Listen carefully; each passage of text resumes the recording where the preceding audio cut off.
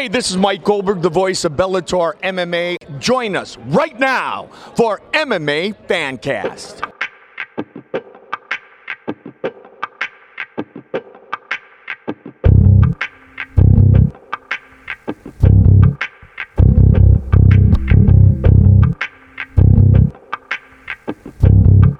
I'm just a violent individual.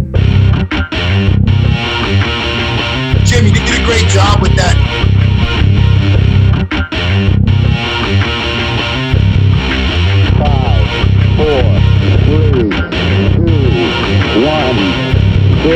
All engine running. Liftoff. We have a liftoff. You're listening to MMA Fancast. Here are your hosts, Jim Mooney and Luke Payson. Welcome to this edition of Blue vs. Red Corner at MMA Fancast. This is Luke Payson here, and today we are joined by Week 5 Dana White Contender Series fighter, Billy Quarantillo. Welcome to the program, Billy. Thanks for having me, man. Hey, we are so happy you could join us today. We're about maybe 10 days, a week and a half out from your fight on the Dana White series, Week 5. So we're super excited to have you. You currently have a official pro record of 11-2. You've actually had some more MMA fights than that. We'll talk about how that is, but your official record is 11-2, and you are high ranked on Tapology as a 145 featherweight fighter outside of one of the main organizations. So it's really great to have you on the show tonight. Let's jump in with what might be super exciting for some of our listeners as they remember back 4 years ago. 4 years ago, you were a member of the Ultimate Fighter, season 22, which was Conor McGregor versus Uriah Faber, and it was billed as Europe versus US. What was that experience like for you? Oh, yeah, it was a great experience. So at the time, I was 26 years old. I was a young fighter. I got into the sport pretty late. I started training, everything when I was about 20 years old. So I was relatively new to the game. I was 6-1 as a pro, and it was a great learning lesson. I took a lot of really good things away from it, and ultimately I just knew I had a lot to work on after, and I've been working my butt off since then, and I'm a whole new fighter now. I'm very much improved, and I filled in a lot of those holes that I had back then. So, in a couple weeks here, you guys are going to see a new and improved version of the product that was, 4 years old. Oh, absolutely. And I'm going to ask a couple more follow-up questions about Tough, because obviously it's just so cool that you had that experience. But absolutely, your record stands for itself. And I think myself and a lot of listeners are going to wonder why you aren't already in the UFC. But what you told me, there's some reasons for that. And I think it'll be a great interview. But going back to that, 26 years old, how did you get on the Ultimate Fighter? How'd that process come about? And did you know it was going to be McGregor, who at the time was still skyrocketing up in popularity? Did you know it was going to be the coaches that were on the show? Like, how much did you know about it before you got on the show? Yeah, I didn't know much about it when I actually tried out. Then after the tryouts, I kind of had a good feeling it was going to be Conor McGregor, at least for the one side. So what happened was they put out like an issue that was like, it was a couple months before the show started, obviously, where they basically said that they're filming for the Ultimate Fighter. It was going to be at lightweight. And I fought at featherweight before, but I also fought at lightweight. So I figured it would be perfect for me because, as you know, you could fight every few days. So you got to be basically ready. Yeah, so I think it makes more sense to. That's what a lot of fighters end up doing. They end up fighting up a weight class, which there was a lot of featherweights on that show anyway. So I went out to the tryouts and I had a good record. I was 6-1. Me and my head trainer, Matt Arroyo, who was also on season 6 of the Ultimate Fighter. So he kind of understood what I was doing, with the tryout. And I did really well in the tryouts, and they liked what they saw. So they sent us back. And I do remember at the tryout, there's a lot of European people. And I had a good, I just had a feeling, Conor was on the rise then. And it turned out what they were trying to do was it was almost 4 years ago to the day. They were actually trying to make the Conor McGregor Jose Aldo fight, and they already did like the world tour, and basically it was basically what they had planned. It was going to be it was going to be Jose Aldo fighting Conor McGregor for the featherweight title, and then the weekend after that, it was supposed to be Conor McGregor versus Chad Mendes on the Ultimate Fighter. And so what happened was, since Aldo got hurt before that, he got hurt I think 10 days before the fight. Chad Mendes actually stepped up and fought him right before that. And then since Aldo was out, they had Uriah Faber come in and coach. And that was one of the reasons why, most of the seasons they have the two coaches fight each other. That one they did. Right. Exactly. They wanted two big names. And since Chad was already fought Conor right before, that they had Faber do the Ultimate Fighter instead. And then they pushed the Aldo fight back after that. So it was really interesting. I'm really glad they picked Faber, because he was an amazing coach and just a wealth of knowledge in and outside the ring. So it was a really great experience. Talk a little bit more about Faber, because when you think about, and of course he's just coming out of retirement, he's got a fight scheduled for Anaheim, and he just turned 40. And there you go. Well, there it is. That's going to be. But back then he still is one of the best known lighter weight guys, particularly from the WC coming over, and it just a wealth of information and doing it longer than most guys, particularly at that weight. So what do you remember learning the most from him? He's obviously well known as being the founder and the coach at Team Alpha Male, and he kind of specializes in, I'm going to say 170 and down, although Uriah Faber, don't get mad at me, but the lighter weight guys, probably 155 and down. So what do you remember as being a 26-year-old kid, 6'1"? What do you remember learning from him the most? That's a great question. So he taught us a ton of stuff. I remember hearing, not from him, but from some of his teammates. I remember listening to them when they talked about Uriah Faber's the business side of it. They would talk about how, they would talk about how much business he has involved, he's involved with. Apparently he owns a lot of real estate around the Sacramento area. So he has houses everywhere. And I actually saw that a couple of years after the show, 2 years ago. I actually flew out to Sacramento and Team Alpha Male and trained with those guys for 10 days. And I stayed in one of their fighter houses, and it's literally a house that's a block away from the gym. And there was 5 other fighters there, and they were all super cool. And that was just one of his houses. And another thing is that he's involved with, I think, 10 businesses right now. So he's involved with healthy, nutritious food. He's involved with his gym, which is it's actually Uriah Faber's Ultimate Fitness. The MMA team is Team Alpha Male, and he helps manage those guys. Then he also he's got his hand in a UFC gym out there, which is more like a fitness gym. And so he's just there's probably 10 other things that I don't even know about. He's done he's been in like little parts of movies and commercials, sponsorship deals. So he's just just brings so much to the table. And with like the MMA side of it, he taught us a ton of like technical moves, and really just the work ethic that he puts in. He didn't miss one practice. He was there every single day. We were there twice. We made sure we trained twice a day, every single day, which was a lot at the time, like just going through that every single day, that daily grind. And I know the Europeans, they only trained like once a day, which, it could have been better for them at the time because they had they were a little bit more well rested. But now in the long run, I know how hard that training can be, and it picks my training up a couple notches. So it was really intense training, and I'm very grateful for it because it was that work ethic that you really want to have and to be around. Yeah, and I think the humility that that the work ethic that comes from being humble, not in the sense of you don't think you'll win, because I think fighters all need to have confidence that they'll win, but the humility in the sense of putting your work in and not being somebody like Uriah Faber probably could have shown up whenever he wanted to. The cameras would have made it look like he was there longer, and so seeing somebody at the top of his game at the time, putting the work in is great.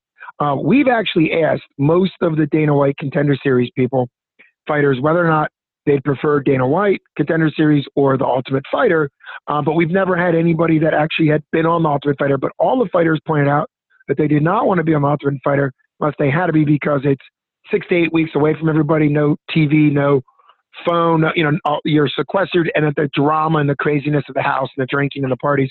What was it like for you when the cameras were off? Are the cameras ever off? What was the drama level like?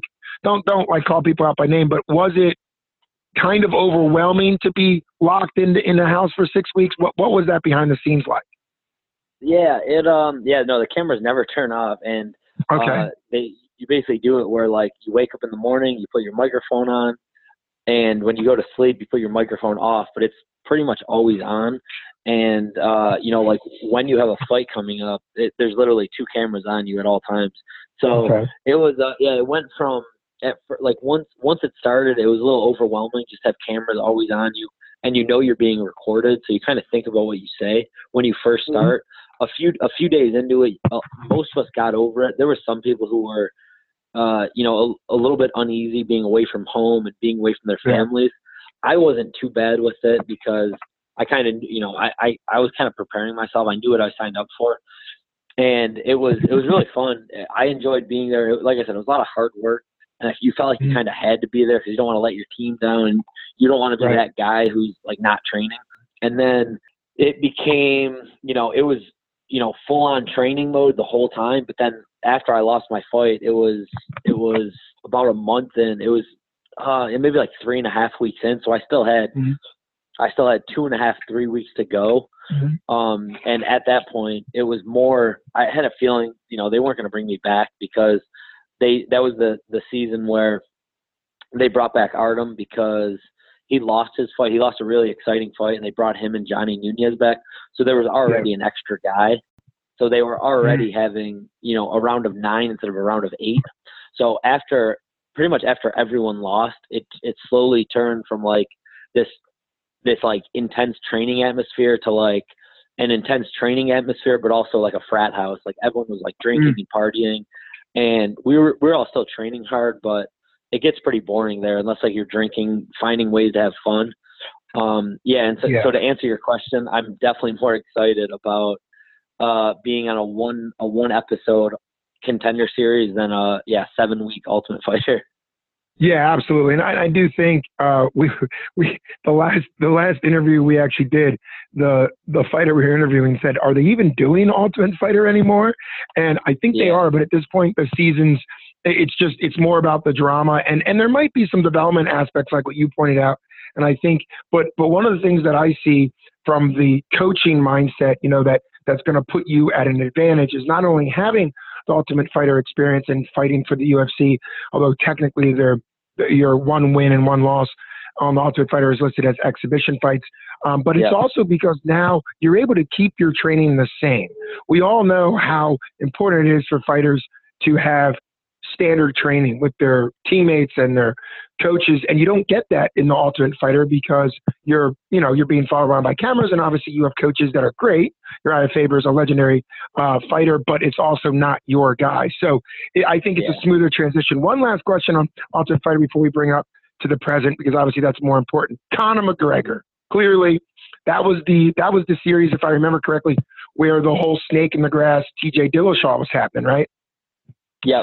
Right. So all that. So what was was it kind of like when Conor came in that like sort of everything stopped?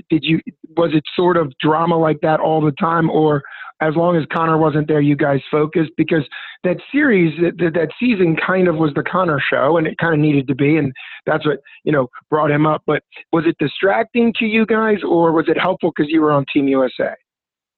Yeah, we kind of expected that, from the first episode, when everyone's walking in normal clothes and Conor McGregor's wearing like a 3-piece suit with his belt that he just won. Yeah. Right. He just won it. Yeah, he just won it from Chad Mendes. So he had all the fuel to talk trash. And honestly, most of the time it was pretty lighthearted. Like him and Faber were actually, it seemed like they had a ton of respect for each other. and they would always just be going back and forth talking smack, but it was usually lighthearted. When TJ Dillashaw was there, TJ came in for like a week, and he was a super cool guy. I liked him. You know, I know some people he rubbed some people the wrong way, but him and Cody Garbrandt, they were some of my favorite guys there, and Faber, of course. Yeah, with that whole TJ thing, so TJ comes in, and there was what happened with that. They were doing a photo shoot, and they sat both teams down, and we were sitting down there for like an hour because they do these photo shoots, and there was a lot of times where you just basically just sit around and wait around. And during that whole time that we were all just sitting there, Conor is just chirping, and he's talking smack about TJ, and he's talking smack about Team Alpha Male and all this and all that, and they just got sick of it. You could tell that, like, if someone just keeps talking trash about you and your friends, that there's only so much of it you could take. They're all fighters at heart.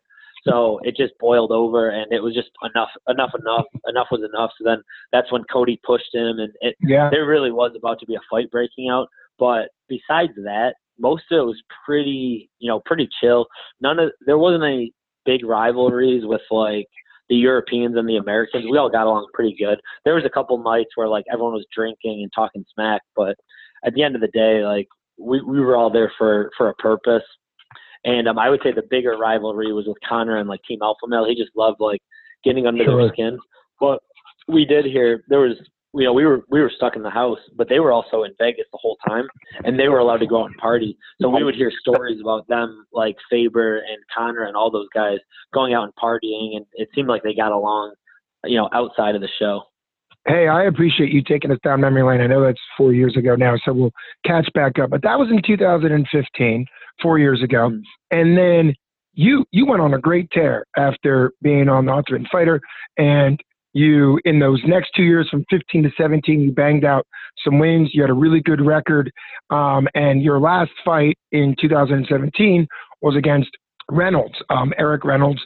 And it was a great fight. You knocked him out / submitted him. Tapology has it recorded as a TKO stoppage due to the referee getting involved. But I watched the fight, and in the fight, that's the same fight. In the fight, you almost knock him out. It's a clean punch, a clean cross. He goes to the ground, you get on him, and you rear naked choke him. However it was a great win about 50 seconds into the first round. So let's talk about that a little bit. I know that was several years ago, and we're going to talk about why it was back in 2017. But for the 45 seconds I watched, it looked like your opponent Reynolds really wanted to strike. He was kind of a possibly slightly taller, a little bit more muscle defined. It looked like he was more of the classic striker. And you used, in that little bit of the fight, you used some wrestling threats and takedowns, and then you ended up landing that huge, a great jab and then a huge cross. It looked very well rounded. Do you feel that's your game plan to kind of flow? You didn't look like somebody who was uncomfortable striking and that only wanted to use grappling. You didn't look like somebody that was uncomfortable grappling and only wanted to strike. And so am I right about that? Was that kind of your game plan? You just mix in whatever it takes? Yeah, absolutely. And what you were talking about earlier with the Ultimate Fighter, I really didn't get the game plan against any of my opponents, because I'm really big into like studying film and studying my opponents and studying who they fought. And so the Reynolds fight, I've actually known Eric Reynolds. We actually trained together a few times back in the day. Like, we sparred together and stuff like that. And when I was coming up, when I was like an amateur fighter, he was killing it. He was knocking people out, and he was fighting for Bellator and XFC and these bigger shows. So I looked up to him quite a bit. But when they offered me the fight, I was like, absolutely, I'll take it. And so we knew he was a good striker. And so my game plan was just that. It was to mix in some grappling, tire him out a little bit, and also attack him with my own striking. And it just worked out that way. I was able to take him down. He popped right back up. And I was planning on doing that the whole fight, striking with him and then mixing in takedowns. He's been submitted a few times, so that was the game plan.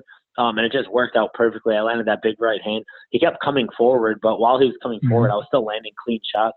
So that's why I just sat down on it and was able to get that win. And that was one of the bigger wins of my career. And it was it was a quick fight, which as a fighter, that's all you can ask for. You want to get in and out. You don't get paid by the hour, so the quick fights are the ones that you really appreciate, because I've been in some wars where we both get really busted up. So that was a great fight for me. Absolutely, and I would say it really showed against a high-level guy. A lot of variety, even though it was under a minute of a fight. Okay, so take us after that. So 2017, you have this big win against Reynolds. You're probably at the height of your career. It's just 2 years after the Ultimate Fighter. You got to be thinking that you're going to the UFC soon, if not right after that fight. And then what happened? Kind of walk us through that journey of post-Reynolds fight. So I finished Reynolds. Super excited after that, because I thought that was my opportunity. I was like, here we go. And once I beat Reynolds, they were actually filming season 1 of the Contender Series. So it was like just towards the end of it.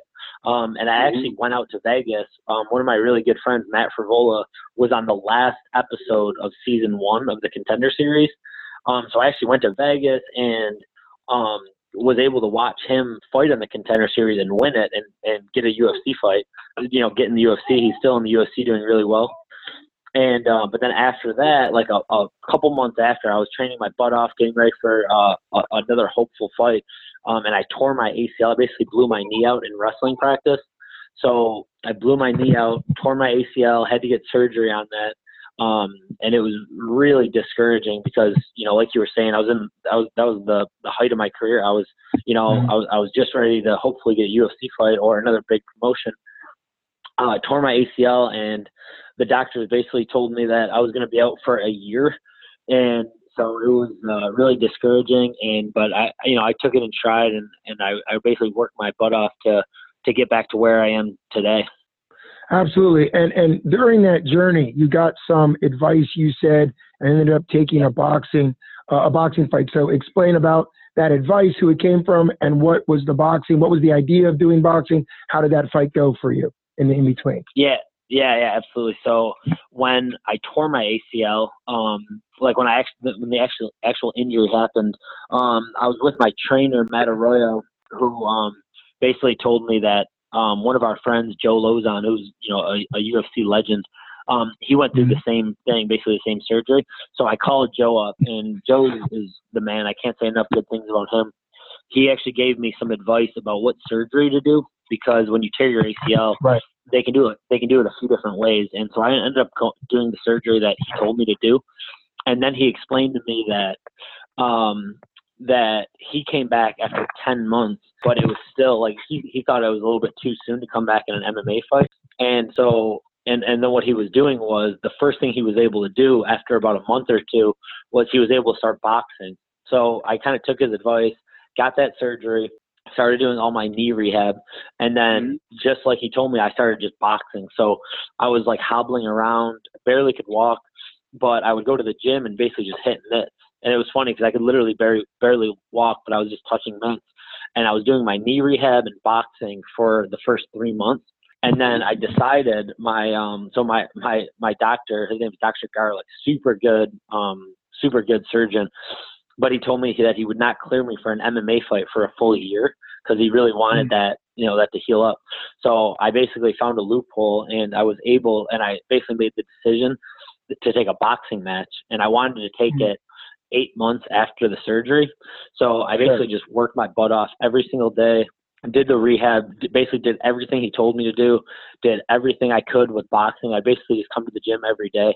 And instead of doing, Muay Thai, wrestling, jiu-jitsu, it would just be like boxing, and like some lifting weights, knee rehab. So all I was doing was fixing my leg, lifting weights, and boxing. And then so basically 8.5 months after, my doctor wasn't too excited about it, but he didn't give me the official clearance, but he basically didn't tell me no. And that was good enough. I kind of just worked around. I didn't really ask for his permission. I just told him I was going to kind of do it anyway. And so 8.5 months after that surgery, I had a boxing match, totally dominated it. I won a 4-round decision. And then once I got done with the boxing match, that was 8.5 months after surgery. That next Monday, I started doing jiu-jitsu again. I started doing really light Muay Thai kicks, like very, very light. And then I ended up taking my next MMA fight against a pretty tough opponent. His name's Adrian Velaka from Canada. Mm-hmm. So I was the main event for that in King of the Cage. That ended up being, I think, 14 months after surgery, and I went out and dominated him too. Ended up knocking him out in the second round, and so that basically got me back on track to where I am now. And now I'm looking at this Contender Series fight, which is the biggest fight of my career, especially since The Ultimate Fighter. Well, it really shows your perseverance. You said it's a tough break, and we know.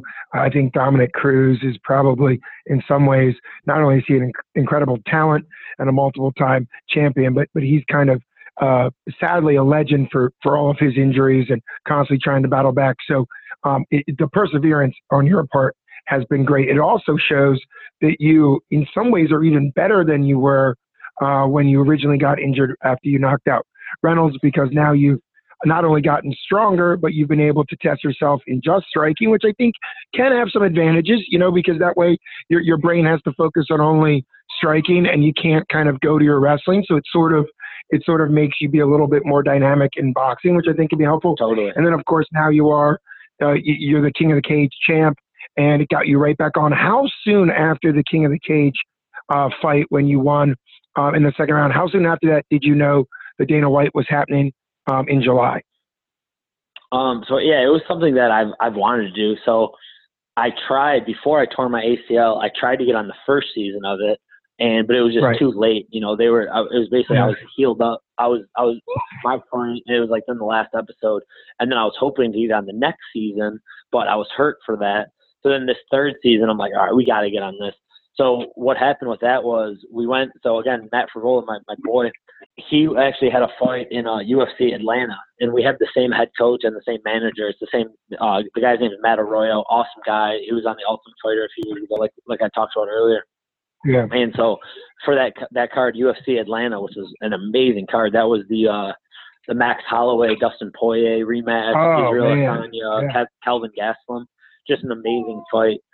Amazing fight card, and Matt Frevola fought, and he won on that. So when we went to that UFC Atlanta, Matt knew that was my goal, to get on the Contender Series, and he was already emailing Sean Shelby about it. And sure enough, we were all staying in the Fighters Hotel, and Sean was there, and all those guys were there. So my manager actually got a chance to sit down with him and talk to him, explain to him, kind of remind him who I was from the show, what I've been doing since then. And then a few days after that, Sean emailed him back and said that they were looking for an opponent for me. And then we finally got the deal done, and I'm so excited to be a part of it. Absolutely. Now, speaking of your opponent, you had talked earlier about being focused on game planning when you can and looking at tape on your opponent. Since you've kind of known about this for a pretty long time now, how much of that game planning have you done, and what's your training camp like going into this fight? Yeah, my training camp's been great, and we thought this fight was going to be. We actually thought it was going to be this past Tuesday. It was originally scheduled for July 3rd, and they actually canceled that whole card and threw our fight, back to week 5. So I've known about this fight for 2 months now, and even before training camp, I'm always in the gym. Full time. I basically help out. I train people. I train younger fighters. Sure. I run our amateur fight team, so I'm always in the gym anyway. I'm always in the gym 3-4 times a day. So I'm always training. But of course, when you got a name, when you put a name and a date on it, it adds up. So this training camp has been great. We've me and my coach have sat down and watched my opponent. We've game planned. We know what our strategy is, and it's usually all pretty much the same. And it's basically be super aggressive, push the pace. My conditioning's always on point, and basically just look to break my opponent. Whether that's striking, whether it's with takedowns, whether that's just boxing with kicks or whatever I want to do. I'm just going to be in his face the whole time and looking for that finish. And everyone's always asking, like, oh, does it put more pressure on that you need to be exciting? And I don't think it does, because I'm always looking to be exciting. I'm always looking to finish my opponent. That's what MMA is. You want to put a show on for everyone. The win's the most important thing, but I try to have exciting fights anyway. I never wanted to be like that boring fighter who just laid on someone or who just try to grind out a decision. So my strategy is always the same, and I'm looking for that kill. Well, we are very much looking forward to seeing you in action. What does it look like for you as far as your coaches that are going with you? And then we also know that if you want, you get up to 4 guests to come to see the fight. Who are you taking with you, and what does that look like? Obviously, you've done the Ultimate Fighter where you weren't allowed to have your own coaches or your own fans to come with you. So what's it like this time around? Yeah, so, my coaches, so they're only allowing us to have 2 coaches, which is unfortunate because I always have my main 3 guys. I've had the same 3 coaches for the last, 5 years, 6 years, and it's my head coach, Matt Arroyo, who he's cornered me in every single fight that I've had. I've had, I think, 27 fights. So the only fights he hasn't coached me in are the Ultimate Fighter. And then my first fight when I was still living in Buffalo, I fought without him, and then I moved to Tampa after that. So he's basically been in my corner the whole time. And then my other coach is my Muay Thai coach. His name's Crew Dan Rawlings. Incredible striking coach. He was a really good Muay Thai fighter, so he's just got a wealth of knowledge. He's basically been doing martial arts his whole life. Just always has new tools. He's always giving me new weapons. He's about my size as well, so he's a great sparring partner. He always pushes the pace on me. He's got cardio for days, so I take a lot of what he has and a lot of the jiu-jitsu that Matt Arroyo gives me.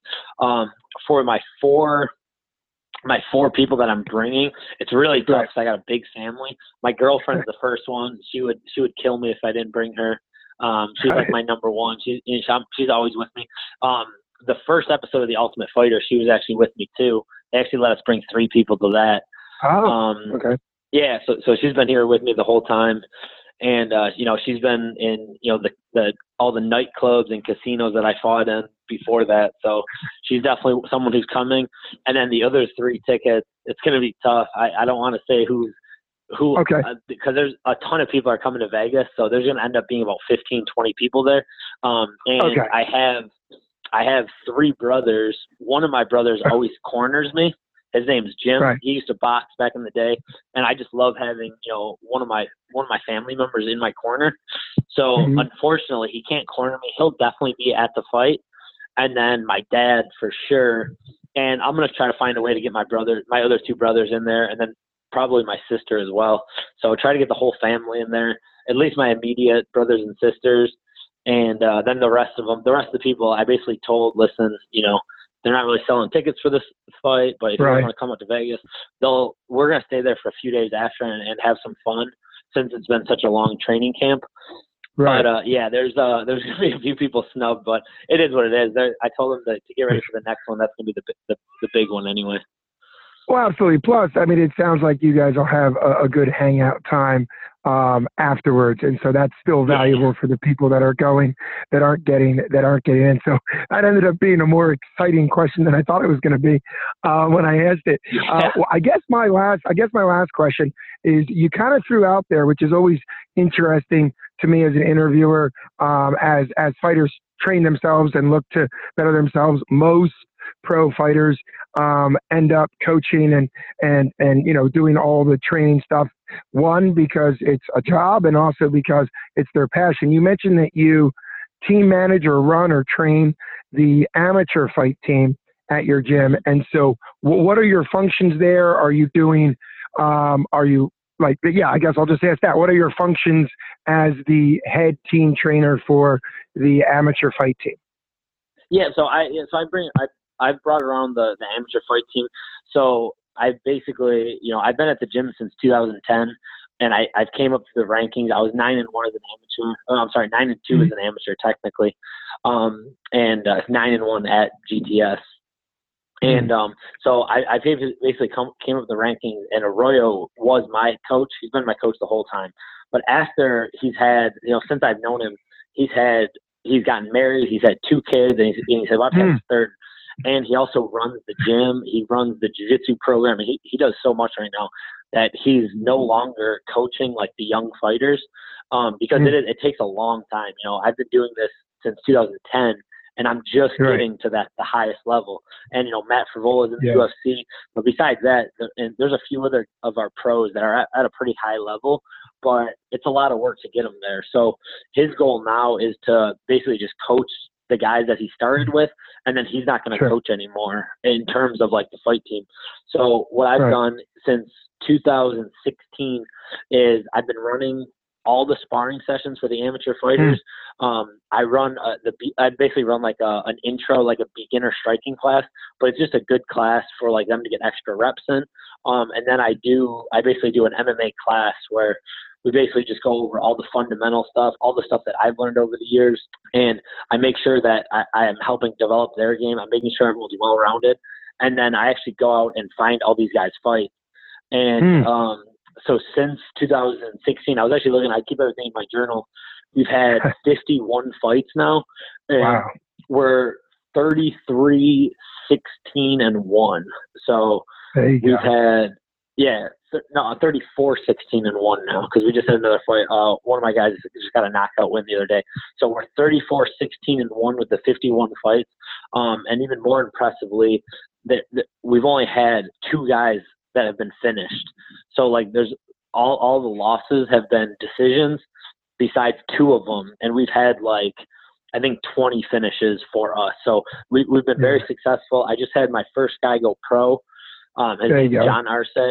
John Arce, he went 6-0 as an amateur. Now he's 1-0 as a pro. He just won for CFFC, and he'll have a second fight coming up. He's just a beast at 125. So he's a little featherweight, or I'm sorry, a little flyweight. And then we got a couple other guys who are just gonna, they're gonna be good because they're doing everything right. Where, it took me a lot through like trial and error, and I figured out, what you got to do, and now they're already doing the stuff that I didn't do until later in my career. They get all that knowledge right now, so now they kind of know what to do to get to that next level. Absolutely, and that's actually something that's happening in MMA, or needs to happen in MMA, is for coaches at the beginning, like you said, the intro classes, to have the mindset, and obviously the experience you have is fantastic, and to train them as MMA fighters from the beginning. You still have some gyms which just kind of say, well, we mainly grapple here, we mainly do jiu-jitsu, or we're all about striking here. But then at the amateur level, that can work. You'll see amateurs where they really rely on only one game plan or one style. But then as soon as they get a higher level amateur, or even first couple of fights as pro, then they're not as well-rounded. Then you've got guys that are later into their career still trying to figure out holes and fill holes in their game. So I think your mindset, as being in this for almost a decade now, is just helping the next crop. And I think, as exciting as it is for you to launch your official UFC career in about 10 days here, it's also really great to know that your legacy isn't just going to be what you do, which it still will be. You still got time left to have a great career in the UFC, but it's also going to be the legacy of developing fighters, which, to bring it all full circle, that's actually, other than the fact that Uriah Faber's going to be fighting again, it's actually what he's kind of branched into, is being known for first TJ and then Cody. And it's kind of even a better career is being a coach, because you get to coach, 25, 30 people and impact all of those instead of just focusing on yourself. So it's a great balance you have. I'm really happy that we could have you on the show. And we always invite the fighters that go into the Dana White to come back on our show after the fight. So you can talk about how it went, and whatever next happens. Hopefully it's a contract, and then you're headed off to the UFC. So thanks so much for coming on once again. This has been Billy Quarantillo, and tune in for week 5 of Dana White Contender Series. Thanks again, Billy. Thank you for having me, my man. All right. Well, that's it, I guess.